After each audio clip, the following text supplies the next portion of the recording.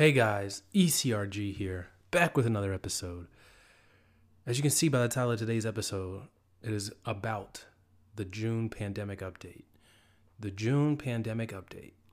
And of course, I'd be remiss if I did not start off this episode by, discussing and giving a couple thoughts and sentiments on the George Floyd murder in Minneapolis. Of course, we as a nation and pretty much a world, all over the world, have been mourning the death of George Floyd at the hands of the Minneapolis Police Department, and in particular that one cop who stood on his neck for many minutes, over 8 minutes. Just horrifying, and absolutely disgusting. So as a lot of people have seen throughout the course of this week, there's actually been I've seen a lot of people have been talking about how Black America has been hit by two pandemics during this time. One, the COVID pandemic, which I've been kind of reporting on and giving my take on pretty much weekly since it has started back in March. And the second one being police brutality. And of course, that has been going on for centuries now, over 400 years. That the Black community has been subjected to. So I definitely wanted to give my respects to George Floyd and just the movement and groundswell of the groundswell of support that movement has gotten over the past couple weeks since his murder on, I believe it was Memorial Day. So a lot of people have been seeing the protests go on around pretty much in every major city across the United States. In many major cities across the world.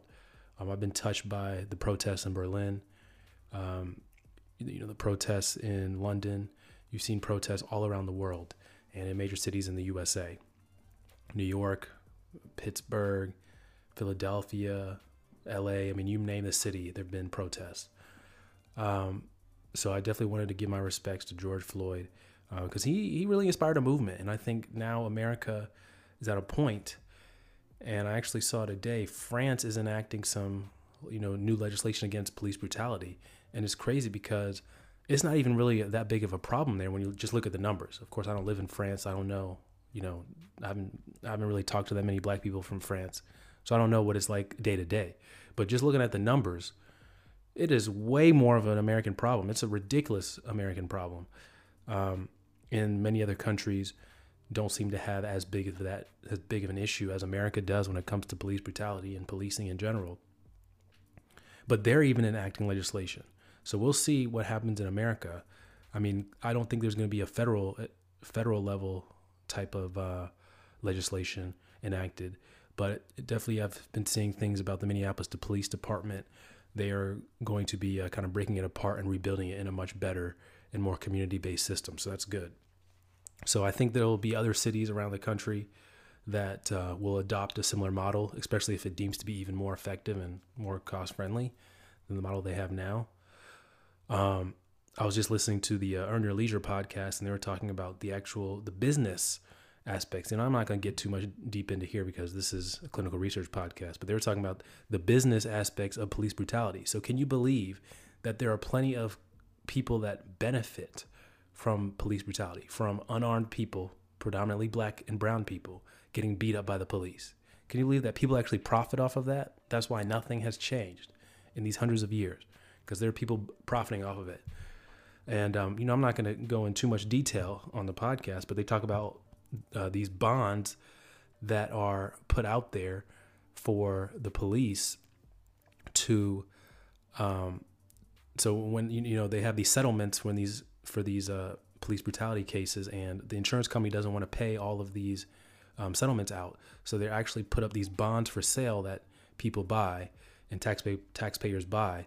And, companies like Wells Fargo, these BlackRock, these big investment firms actually make money off of police brutality because of this. So you can go listen to that podcast. It's on the Earn Your Leisure podcast. So I forget the name of the actual episode, but it's a recent one. It came out not too long ago. But yeah, it's just heartbreaking. So just wanted to give my respects to George Floyd. And, I was going to make an episode talking about how, people in clinical research, just because they're at work with you every day during this, they're not okay. And I guess I give a few comments about that too. I mean, I think a lot of people, doesn't matter your color or race, were deeply affected by that murder. And I know I was feeling a little bit down, probably why I wasn't uploading too much during that time. But I was definitely feeling down over those couple weeks. And I think social media, it was very, very nice to be able to see it and enact justice very, very swiftly. That's one of the benefits of social media. Whether you get justice in the courtroom, you're definitely going to get justice as how people perceive you. These protests have been able to grow in size very, very quickly and become very, very intimidating. Hence, in Minneapolis, they burned down the actual police precinct. I don't think you would have been able to get that level of intensity without social media. And of course, we wouldn't have been able to see the George Floyd murder without cameras being around. So the camera is absolutely a great thing. These cell phones are actually a great thing. And we need to continue to film these acts of brutality. But, I think also the downside is you can get shocked by what you see on social media. You can get overwhelmed and even depressed by this constant stimulation of these events. And I found myself, I was constantly looking at, every 5 minutes, I was checking my phone. Every 2 minutes, I was just glued to Instagram. I was glued to CNN.com or whatever website. I wanted to know what was going on because there was constant things happening. And then that hacking group Anonymous got involved, and there was constant things happening with that. So I was checking Twitter nonstop.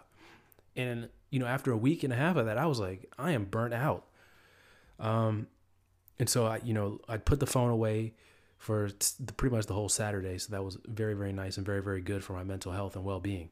So I encourage you guys to do that too. If you're feeling, depressed, downtrodden a little bit because of all the events going on, whether it be coronavirus or the George Floyd murder or the Ahmaud Arbery murder too. Don't want to leave that name out there. And all the other names of black individuals who have died at the hands of police or police misconduct. If you feel like, it's just becoming too much, a lot of it, I think is the source of the cell phone. So don't be afraid to put your cell phone away for a while and don't look at it. And just go outside and enjoy the outdoors or just enjoy your friends and family because it can be a lot at one time. So thanks for listening to that. Let's go ahead and get into the coronavirus updates for clinical research. So the recording of this episode is June 8th. Yeah, it's June 8th today. I was recording of this episode, so it'll probably go out a little bit later. What has been going on? So a lot of you guys know a lot of my sites are along the eastern seaboard of North Carolina. I go up and down the East Coast. It's pretty much my region. Southeast, East Coast. Occasionally we get out to the west a little bit, but most of the time East Coast. So New York City, that's one of my popular locations I go to. So they're still completely closed to patient visits as well as monitoring and visitor visits. So that's one of the places that was hit the hardest by coronavirus, but they seem to be turning it around a little bit. I've heard places like Florida and I think Arkansas or Mississippi, those are places, probably the places that opened up way too early, are getting hit really, really hard now, and the cases are just skyrocketing. So, I have sites in Florida, I have sites in Ohio. So those are the places that I thought I was going to be able to get to earlier, but we'll see with these new cases. But obviously, New York City, they just opened phase 1 up actually today. And, they're moving in the right direction, but New York City, Washington, D.C., those places still pretty much on lockdown as of today. North Carolina, I do have one site there. They are on lockdown also, but things are starting to open up. They're allowing patient visits now. Visitor visits, monitoring visits will probably be open in a few weeks. So just playing that by ear. So that's pretty much it. We're still pretty much doing the exact same thing, sheltering in place, working from home. Work from home is going to be here for a long time. Because I think even though we're opening up in phases, that by the letter of the law, I think the actual function, what people are actually going to do is still want to maintain social distancing. They're only going to want to go out to eat and that be it. I don't think they're going to Bars and clubs, I don't think are going to open for a long time. Concerts, we're not going to be doing those, I've heard, until 2021 in general. Everything's going to have to be socially distanced. And, so we're just continuing to be mindful of that. The one part of the traveling that I'm a little hesitant of is the airplane ride, because everyone is locked in a metal tube for an hour or 2 hours or however long the flight is. And being in such close contact with people in the airport. I fly Delta, so that means I'm going through Atlanta airport a lot. And of course, coronavirus has been through there, I'm sure, multiple times. So obviously nervous of that. So one thing I will be doing is doing direct flights only, or as much as possible.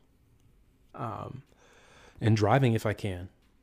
I have a couple sites that are in driving distance that I could definitely do. So I'm definitely going to take advantage of that while I can. And you guys know I hate driving. Driving is my least favorite thing to do, especially for hours and hours. And I think it's a bad use of time if you're a CRA too, to drive, unless it's close. But if you're driving hours and hours, it's a terrible use of time if you're a CRA.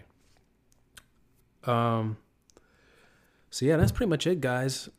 No major updates. Things are still pretty much locked down for me. I'm sure I've heard some CRAs are getting back on the road that working for other companies. They've lifted our CRA travel ban. I know pretty much most companies did a travel ban on employees and CRAs.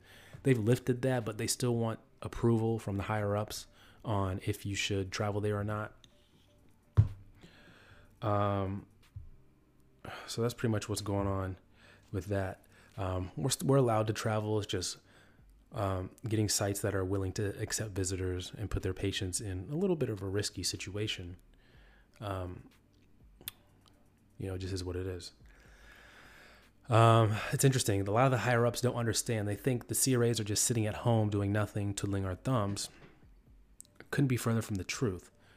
They just don't get that our job is actual work. And it's funny because a lot of my friends even think that too, that I'm just sitting at home doing nothing, or when I'm traveling, I'm on the road, I'm, in the 5-star hotels and, popping champagne bottles and, I'm on vacation. I'm not on vacation. I'm working.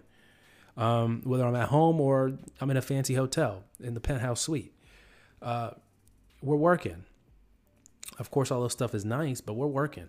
Of course, working from home is nice, and being able to do that, do work from home this whole time has been nice, but we're working. And in a lot of scenarios, we're doing more work than we were on the road. Just for an example, there's a lot of documentation we have to do because we can't see it in person. There's a lot of documentation I've had to do, going back and forth via email as opposed to just talking in person. Because a lot of coordinators, they'll do some things that you ask them to do remotely, but they're really there with you and present in the situation when you're actually on site with them. So a lot of coordinators will work that way. They're there, they'll answer questions for you, they'll do what you need, they'll get what you need while you're on site with them. But once you leave, they're hard to get in touch with. That's how a lot of coordinators work. So that puts a lot of effort on us, a lot of pressure on us to get things done remotely. And it's a lot harder when you built that relationship with that site to not really bother them when you're not coming in for a visit.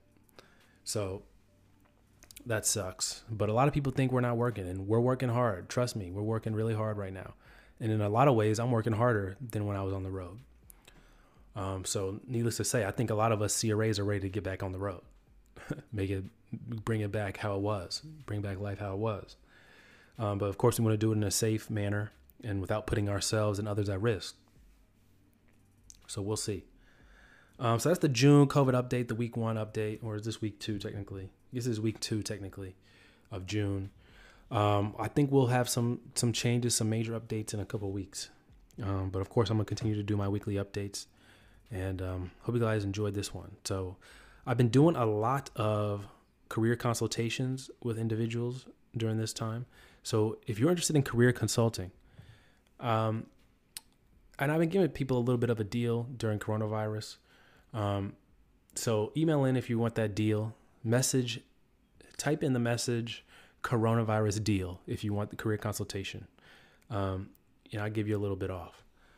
But a lot of people have been emailing in for career consultation, and I've been helping out a lot of people with that. So if you're interested in that, learning how to actually break in for you. Because there's a lot of generic advice out there, and I've even given generic advice on my channel, but not every person's background lends itself to that advice. And you may have a background where it may be easier for you to break in a different way than someone else. So a lot of people have been interested in that custom feedback, that custom career advice, that custom career consultation. So if you're interested in that, email in eliteclinicalgroup@gmail.com.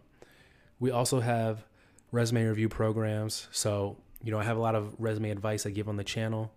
You can see in old videos, old episodes, a lot of good resume advice. But once again, that's generic advice.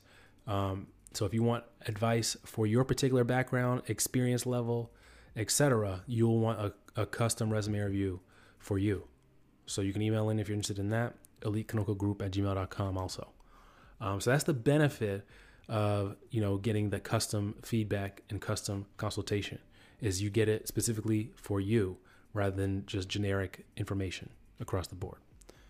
And then you also understand the why. A part of it is understanding the why you're doing these things, why this is better than something else.